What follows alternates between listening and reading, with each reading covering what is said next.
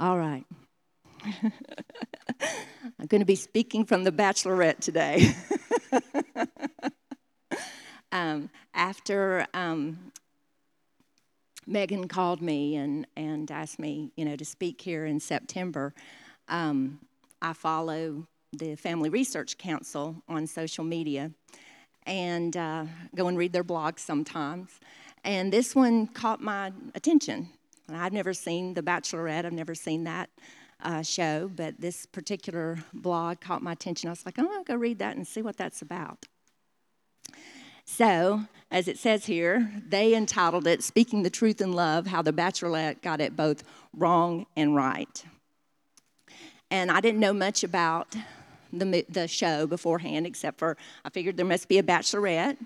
And evidently they have different bachelors who are vying for her hand in marriage.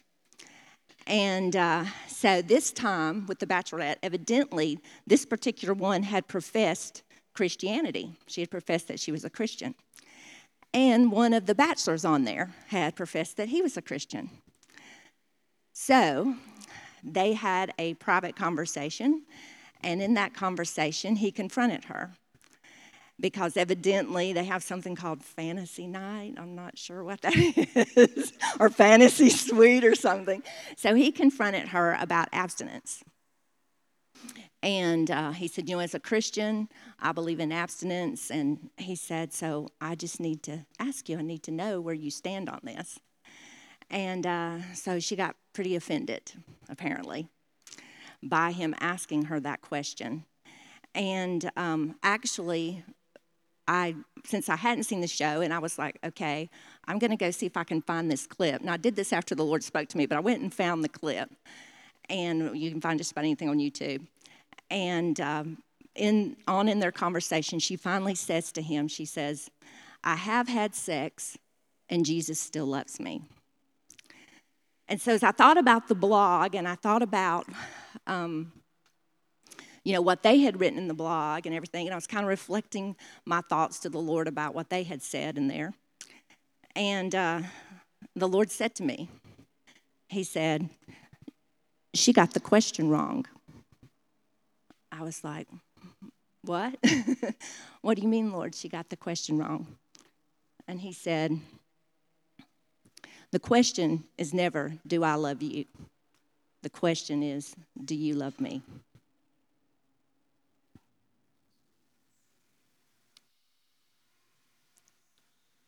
I brought a Kleenex in case I cry.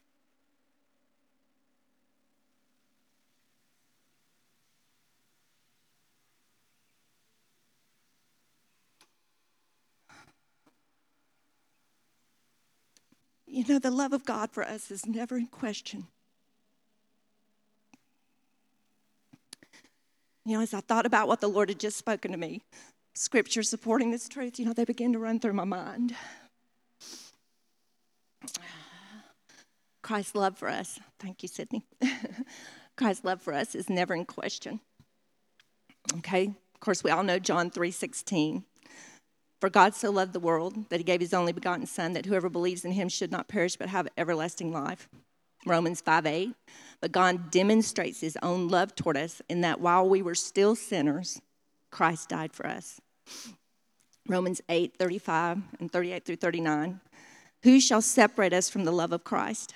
Shall tribulation or distress or persecution or famine or nakedness or peril or sword? Skip down to 38. For I am persuaded that neither death, nor life, nor angels, nor principalities, nor powers, nor things present, nor things to come, nor height, nor depth, nor any other created thing shall be able to separate us from the love of God, which is in Christ Jesus our Lord. And then, of course, as I thought about these and the truth of this, then the Lord took me, of course, to where he asked that question in Scripture. And he asked that question with Peter. So we're going to go through the story of Peter, because some of you may not know all the story of Peter. So we're going to go through that story and go from there, okay? So we're going to start in Matthew 26, 31 through 35. It said, this is after Jesus has had the Passover with the disciples, okay? And I think at this point, they'd actually already gone out to the Mount of Olives, I think. And it says, then Jesus said to them, all of you will be made to stumble because of me this night. For it is written, I will strike the shepherd, and the sheep of the flock will be scattered. But after I have been raised, I will go before you to Galilee. Peter answered and said to him, even if all are made to stumble because of you, I will never be made to stumble.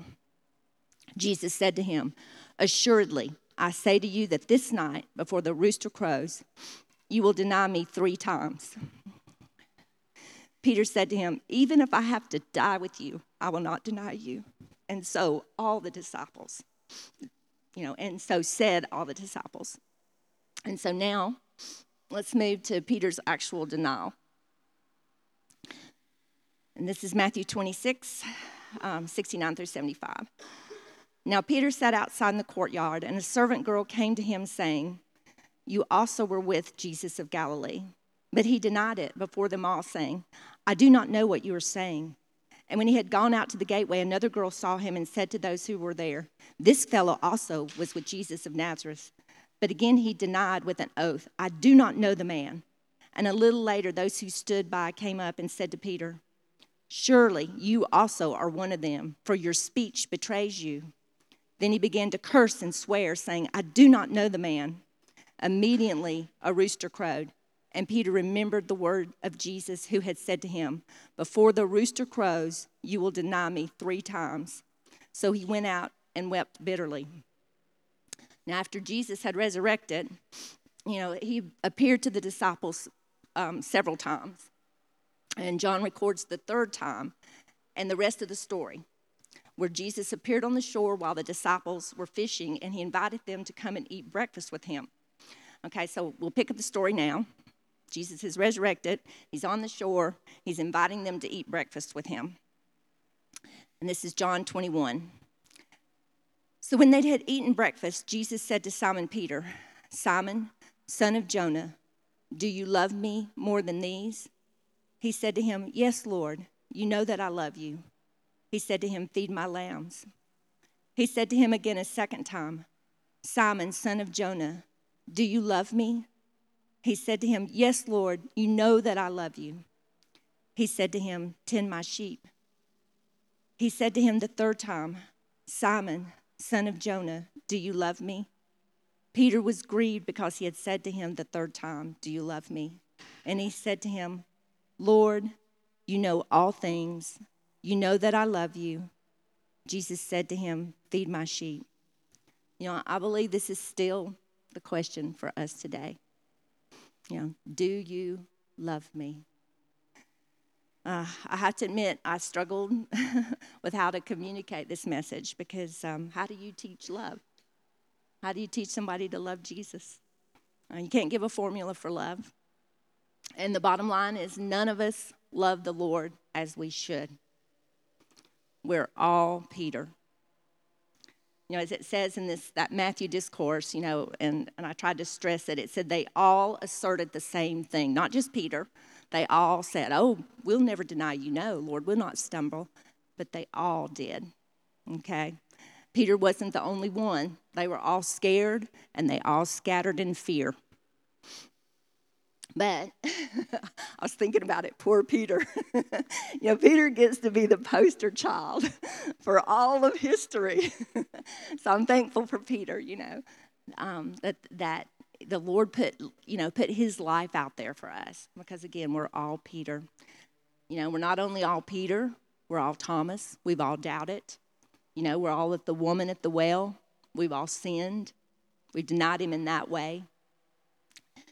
We all come up short in our love for the Lord. When Jesus turned this conversation toward Peter at the breakfast, he didn't say to him, Peter, you denied me. How could you do that? I told you that you would deny me, and you denied me. You were prideful. You said, oh, no, not me. He didn't quote a law or a verse to him. He didn't scold him. He just asked him a question. Do you love me? That's because, it's not about a law or a set of rules. It's not about do's or don'ts. I know the last couple of weeks when Travis has spoken, he said, I think several times, it's not about a formula. It's not about a formula, and that's because it's about what's in here, what's on the inside of us. It's about the heart, and it's about a relationship, and it's about a love relationship with him, and that's what he's after. He's after our heart. So as I prayed about this and I thought about this, the Lord took me to Matthew 22, 35 through 40. And I'm going to give, a little bit around the key verse there, just to give you a little bit of what's going on. The Pharisees were always testing Jesus. They were always coming to him and trying to trick him. So that's what's going on here. Then one of them, a lawyer, asked him a question, testing him and saying, "Teacher, which is the great commandment in the law?" And Jesus said to him, "You shall love the Lord your God with all your heart, with all your soul, and with all your mind. This is the first and great commandment, and the second is like it. You shall love your neighbor as yourself. On these two commandments hang all the law and the prophets." And this is repeated in Mark, and I just put it up there because he also adds in there, with all your strength, okay? Like Jesus said, this is the first and the greatest commandment. If we get this right, we get it all right. That's why he says the whole law and the prophets hang on it, everything, if we can get this. Sometimes when I read this again, was thinking about this week, I was thinking, this is kind of like one of those verses that, we've heard so much, and then we get familiar with it, But it's the most important thing, the most important one. And we could just camp right there. We could just live right there, and we'd get it all right. So I want us to look first at that loving the Lord with our whole heart. And actually, I'm just going to live there for this message because, like I said, you could write a dissertation on this. You really could. There's so much. There's so much in that interaction with Peter. There's so much in this in this scripture itself. It's just full. So I want us to look at that word heart from this verse in the Greek. Okay, it's the word cardia. Okay, you can see where we get our word cardiac. Okay, we get so many of our words from the Greek, but it's cardia. And I'm a word nerd, and like I said, but I love the word. I love to dig in the word, and so we're going to do that today. We're going to kind of follow how the Lord kind of talks to me and takes me on journeys with him. So I looked into the Vine's Expository Dictionary, and this first definition here is the physical heart. It's talking about the physical heart. It says the heart, the chief organ of physical life, and it occupies the most important place in the human system. I think sometimes we think the brain is, but think about this for a minute. A person can be brain dead and the heart's still beating. They're still alive, okay? And I believe it's the same spiritually. I believe the heart is the most important spiritual organ. I think that's why it's listed first in this list, okay? We're to love the Lord first with all of our heart. Okay, so then they go on and they define the spiritual heart. It says, by an easy transition, the word came to stand for man's entire mental and moral activity, both the rational and the emotional elements. In other words, the heart is used figuratively for the hidden springs of the personal life. And so when I read that, I immediately thought of Proverbs 4:23. And I put it up here in several versions. You could put it up here in every version. It was so good, and there's so much in it. It's so rich. But I put these up here. I just want us to read those, these four at least. Keep thy heart, this is the King James, keep thy heart with all diligence, for out of it are the issues of life. The issues of life come out of our heart. Guard your heart above all else, for it is the source of life. It's the very source of your life, okay? Your heart is. Above all else, guard your heart, for everything you do flows from it. Everything we do flows from our heart. Guard your heart above all else, for it determines the course of your life. Okay? And I thought about it. I follow the comedian John Crist, the Christian comedian. People know who that is. Okay. Actually, we went to their church, and I had John in children's church when he was little. But anyways, I was thinking about these verses. I was thinking, okay, these verses check your heart to a whole new level, because that's his big thing. He wears the T-shirt that says check your heart. Okay, this takes it to a whole new level, of how important the heart is. And, James tells us that when we hear the word of God, it's like a mirror. And that when we look into it, and it should reflect back to us. And so we need to let that work in us. The mirror of the word, let it work in us today. So I want to just put up a few questions that, I ask myself when I read this of Proverbs 4:23, and I think about my heart, that I say to myself, are the issues of my life reflecting that I love Jesus with all of my heart? Does the course of my life demonstrate that I love Jesus with all of my heart? Is everything I do flowing out from the source of my love for Jesus in my heart? Because we can't separate out our life from our heart. Okay? Proverbs 23:6-7. Now, you've probably heard this middle part of the scripture I've got highlighted there. You've probably heard it as a man thinks in his heart, so is he. It's actually in the context of a miser. But this principle applies to everything and to all of us again. As we think in our heart, so are we, okay? Our actions. See, the miser, like it says, if you get to his table, don't eat and drink because his heart's not with you, okay? And so, again, who we are inside, that's what's going to come out. Let's see what Jesus has to say about that in Luke 6:43-45. He says, "For a good tree does not bear bad fruit, nor does a bad tree bear good fruit. For every tree is known by its fruit. For men do not gather figs from thorns, nor do they gather grapes from a bramble bush. A good man out of the good treasure of his heart brings forth good, and an evil man out of the evil treasure of his heart brings forth evil. For out of the abundance of the heart, his mouth speaks." So again, we can't separate our heart from what we do and what we say. In that Vine's definition of the heart, they made reference to that hidden person of the heart. And, 1 Peter 3:4 makes reference to that. It's in the context of talking about women, but we all have a hidden person of the heart, every one of us. And that's why God looks on the heart, okay? Because that's who we really are inside of us. As 1 Samuel says, "For the Lord does not see as man sees, for man looks at the outward appearance, but the Lord looks at the heart."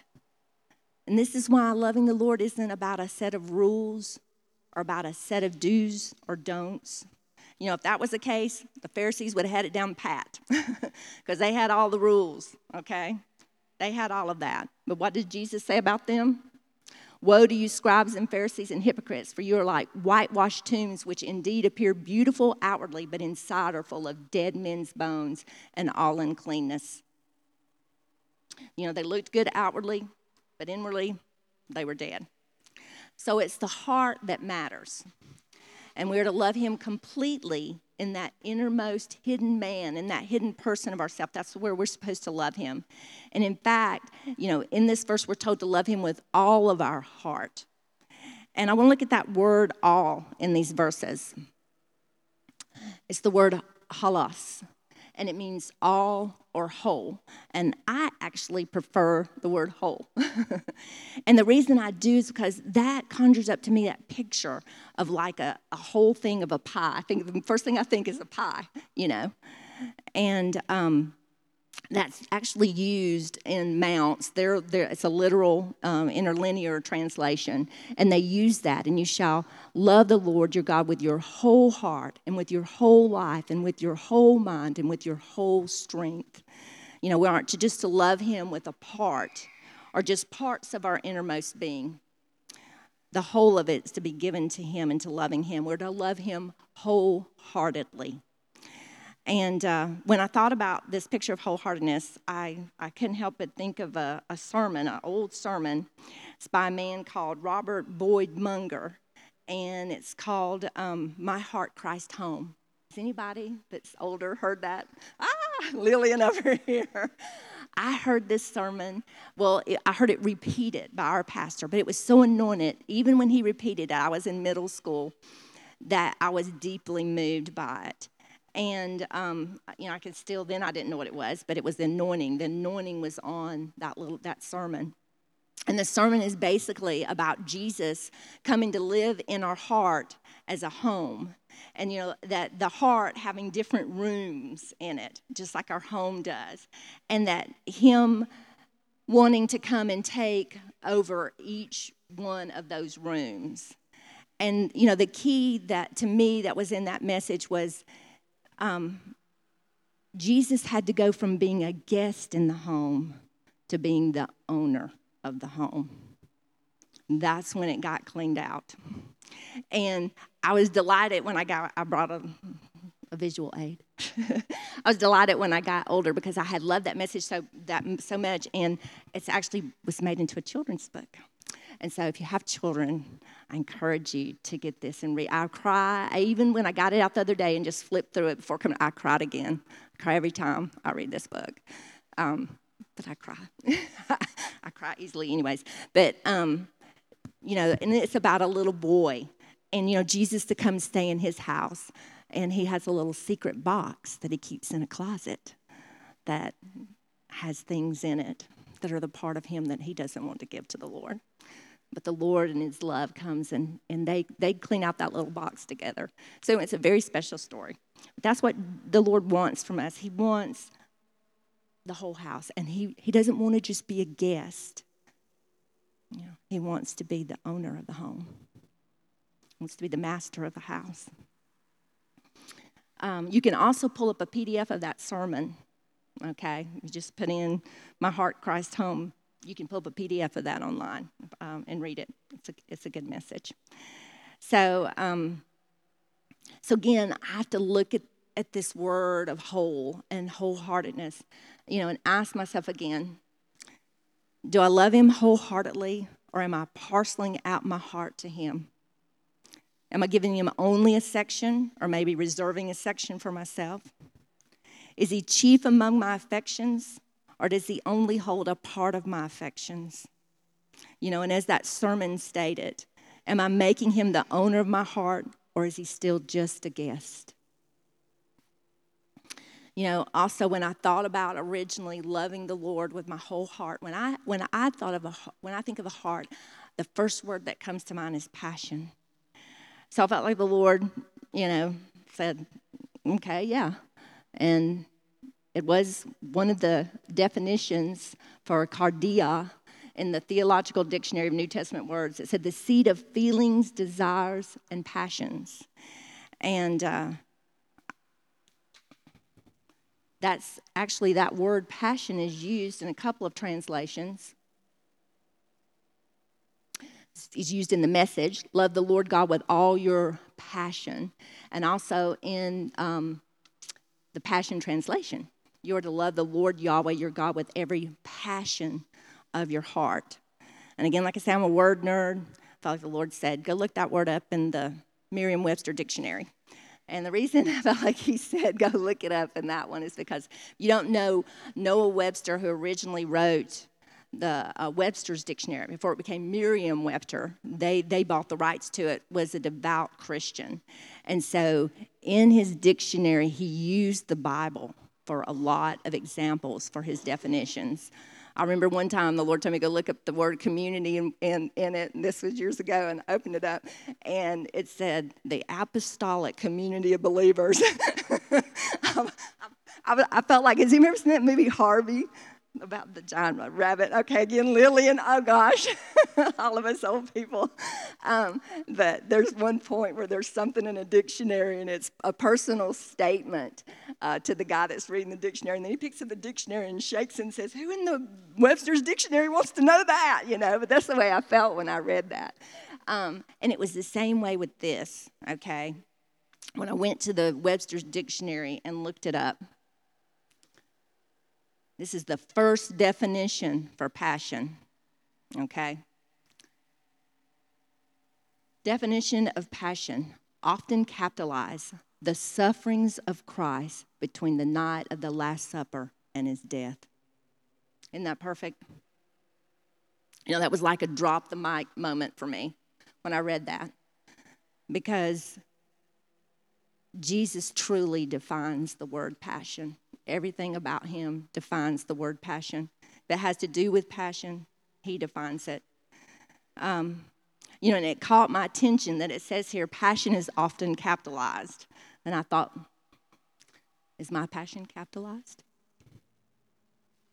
Do I love him with a capital P? This definition from Merriam-Webster's also further defines passion under its synonyms section. It says, passion means intense emotion, compelling action. Passion applies to an emotion that is deeply stirring or ungovernable. And these are the thoughts that I had then. You know, Jesus had intense emotion for us, compelling him to action, to the ultimate action, to action with a capital P. His passion was deeply stirring and ungovernable. All the laws of the world and the universe couldn't stop it. It was ungovernable by any agency known to man. It caused him to suffer, to lay down his life, and it caused him to resurrect his life. And I believe it was his passion also that resurrected him, because, as it says, for God so loved the world that he gave his only son, that whoever believeth in him should not perish but have everlasting life. I believe the resurrection of Jesus to eternal life was the consummation of God's love for us, his passion with a capital P. So I have to look in that mirror again. I have to say to myself, am I loving Jesus with all my passion? Do I have intense emotion for Jesus compelling me to action, or to not take an action if that is what the situation requires? Do I have emotion for Jesus that is deeply stirring and ungovernable? Or am I going through the motions? Or does fear of man determine my course? I'm going to see what time it is here, because I'm going to see if I have time to go down a little side trail for just a second. I think I do. Okay. I didn't put this in here because I didn't know if I had time or not. But when I thought about this, the thing that came to me was the church of Ephesus in Revelation. You know, they pretty much had it all right. They were doing it all. They hated the Nicolaitans, which were people who led people away from, you know, the pure and true devotion to Jesus.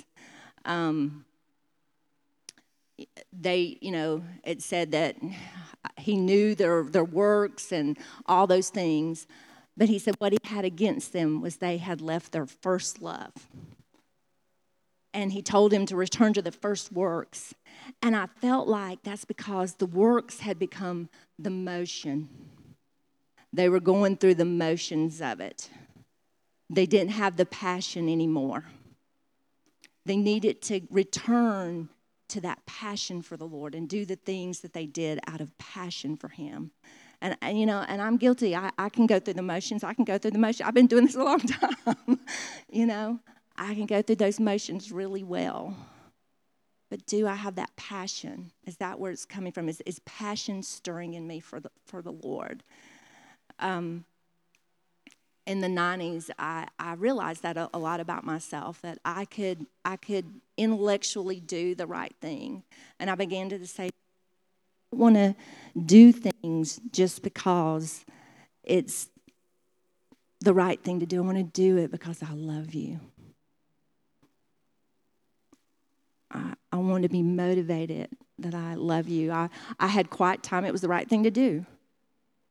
I was like, I just had to ask myself that and say, you know, is it a duty that I'm doing this? Or am I passionate about meeting with the Lord? And so I just invite you to ask yourself those kind of things, just like these things that I'm listening. Ask yourself those kind of things and invite him into that. Invite him into that conversation. Okay, let's see where I am. So I want to back up here and look at one more word, okay, the word love. And first I want to look at it from within this greatest commandment, but I actually want to back up and look at it where it's first mentioned in Scripture. Because a lot of us have heard it gone through in the Greek before. We've heard the word agape and stuff. But I want to back up because the nuance that I got when I backed up and I went to Deuteronomy 6:5. And this is the original place where it tells us that you shall love the Lord your God with all your heart, with all your soul, and with all your strength. And so I looked that word up in the Hebrew. And what I looked it up in, I got a Blue Letter Bible. All of you can do this. All of you can go and you can search out the word like this. It's Gesenius Hebrew Chaldee Lexicon. Gesenius was a German scholar, and he was considered a master in the Hebrew language. And so when I saw his definition, I was really affected by it. It's love, the word ahav, or ahav. It means to desire, to breathe after anything. And so immediately I had to say, do I breathe after Jesus? Do I long for him in this way? Is that the definition of my love for Jesus?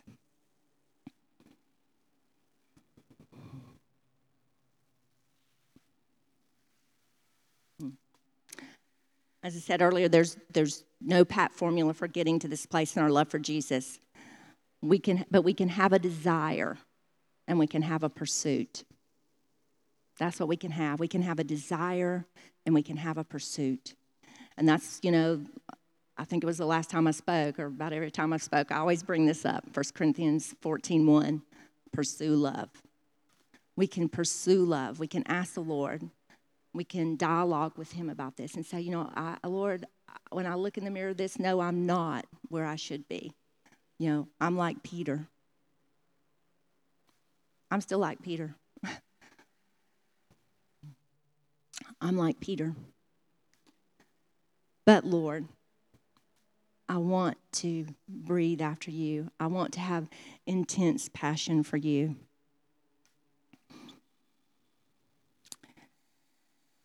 Even as I prepared this message this week, I thought it was interesting. Follow Mike Bickle on social media, and he put up on his Instagram, this. It takes God to love God, and it does. But I would add to that also, God does not give us a commandment. He commanded us to love him. He does not give us, and to love him with our whole heart. If he commanded us to do that, he does not give a commandment that he does not also give the grace to fulfill.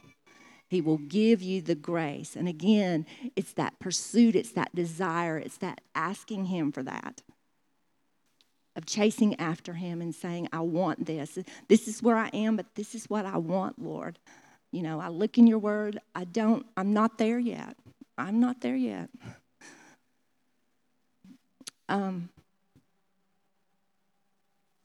We sing a lot of songs and we put the word more in it. I want more, Lord. I want more. I want more. Years ago, John Wimber said he was talking to the Lord and he was asking him, I think he was using the word help. Lord, help me. And the Lord said to him, how much help do you want, John? And I kind of felt that way about that word more one time. I was singing it. How much more do you want, Janice? So I wrote this song years ago about that, about Jesus asking me, do I want all of him? But I still have a hard time singing that song because of what it means to want all of Jesus. He told Was it James? And which two of them asked him, if they could sit beside him? James and John, right? He said, do you know what you're asking? Do you know what you're asking? So sometimes I still have a hard time. I look at that song and say, okay, Lord, I'm going to sing it from the place that I am now. I'm going to sing it from that place.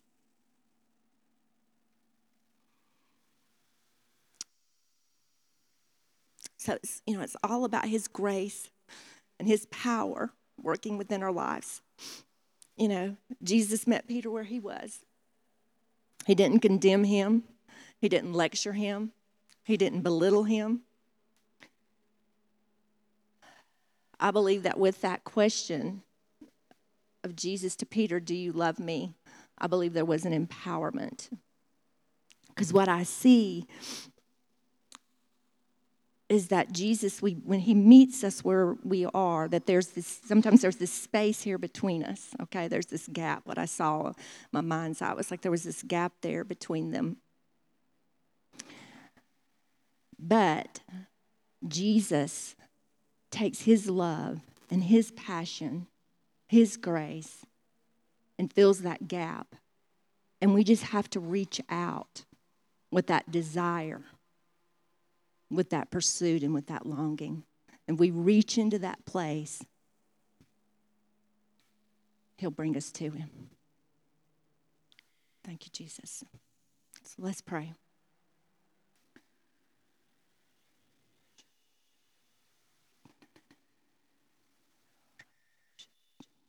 Thank you, Jesus. I thank you that you don't condemn us. I thank you, Lord, that you always love us and that is never the question and that's never in question. And I thank you, Lord, that we can have a desire and we can have a pursuit. And I thank you, Lord, that you will meet us, that you will meet us. You will come and you'll fill that gap and you'll fill that place between us with you. Lord, we need you, and we do need all of you. We do need all of you. But Lord, we know where we are, but you know us too, just like you knew Peter. You know all things, and you love us, and you love us, and you meet us. So I thank you, Lord. I thank you, Father, as we take your word and your question, Lord, that we'll allow it to work its way into us, Lord. That, Lord, it'll become the very fiber of our being, that we would love you with all of our heart, with our whole heart, that we would love you in that way. In Jesus' name, amen.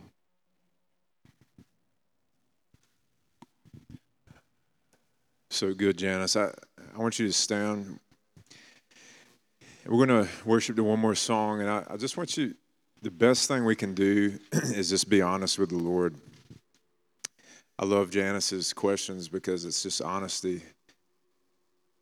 Am I doing the right thing because it's right, or am I doing it because I love you, Jesus? Because Jesus is righteousness. So if we're just following Jesus, we're going to be doing the right thing. You know what I'm saying? And so you feel like you're not maybe you haven't been as hungry for God, or you've lost some of your passion. I just invite you to bring that to the Lord. It's like, Lord, I really want to go after you, with everything that I have, and I need you. I need you to help me. Just like Mike Bickle takes God to love God, and He gives you the grace to do what He asks you to do. This is the beautiful thing about God. He doesn't ask you to do anything He hasn't already done Himself. He doesn't ask you to love Him with all your heart, soul, mind, and strength if He hasn't done that already. He did that in His Son, Jesus. He laid it all out there. It says if He gave us His own Son, how much more will He not give us all things? He doesn't ask you to humble yourself. And Him sitting up high on the throne, He came and humbled Himself and became like a man. So everything that He asks us to do, He's already done. He's done it. So Jesus, and that's why Jesus is the perfect representation of the Father. That's why he can identify with our lives. Exactly. He's gone through everything that each and every one of us has gone through. He is not distant and without understanding. And so wherever you're at, he understands that place.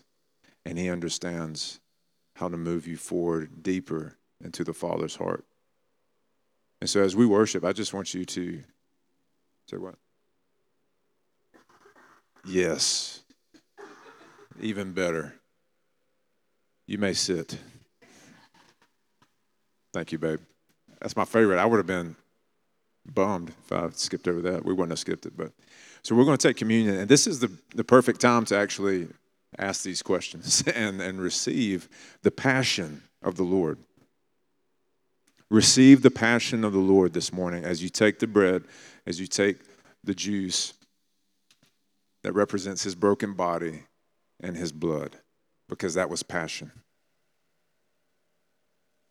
And so if we'll play some fitting communion music.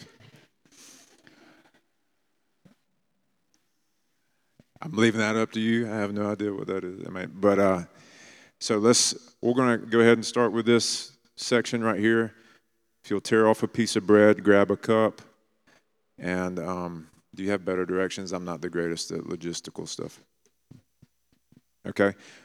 So this section, y'all go ahead and grab your bread and juice and come back to your seat. Do not take any of the elements until everybody's gotten it. We're going to do it together. Okay.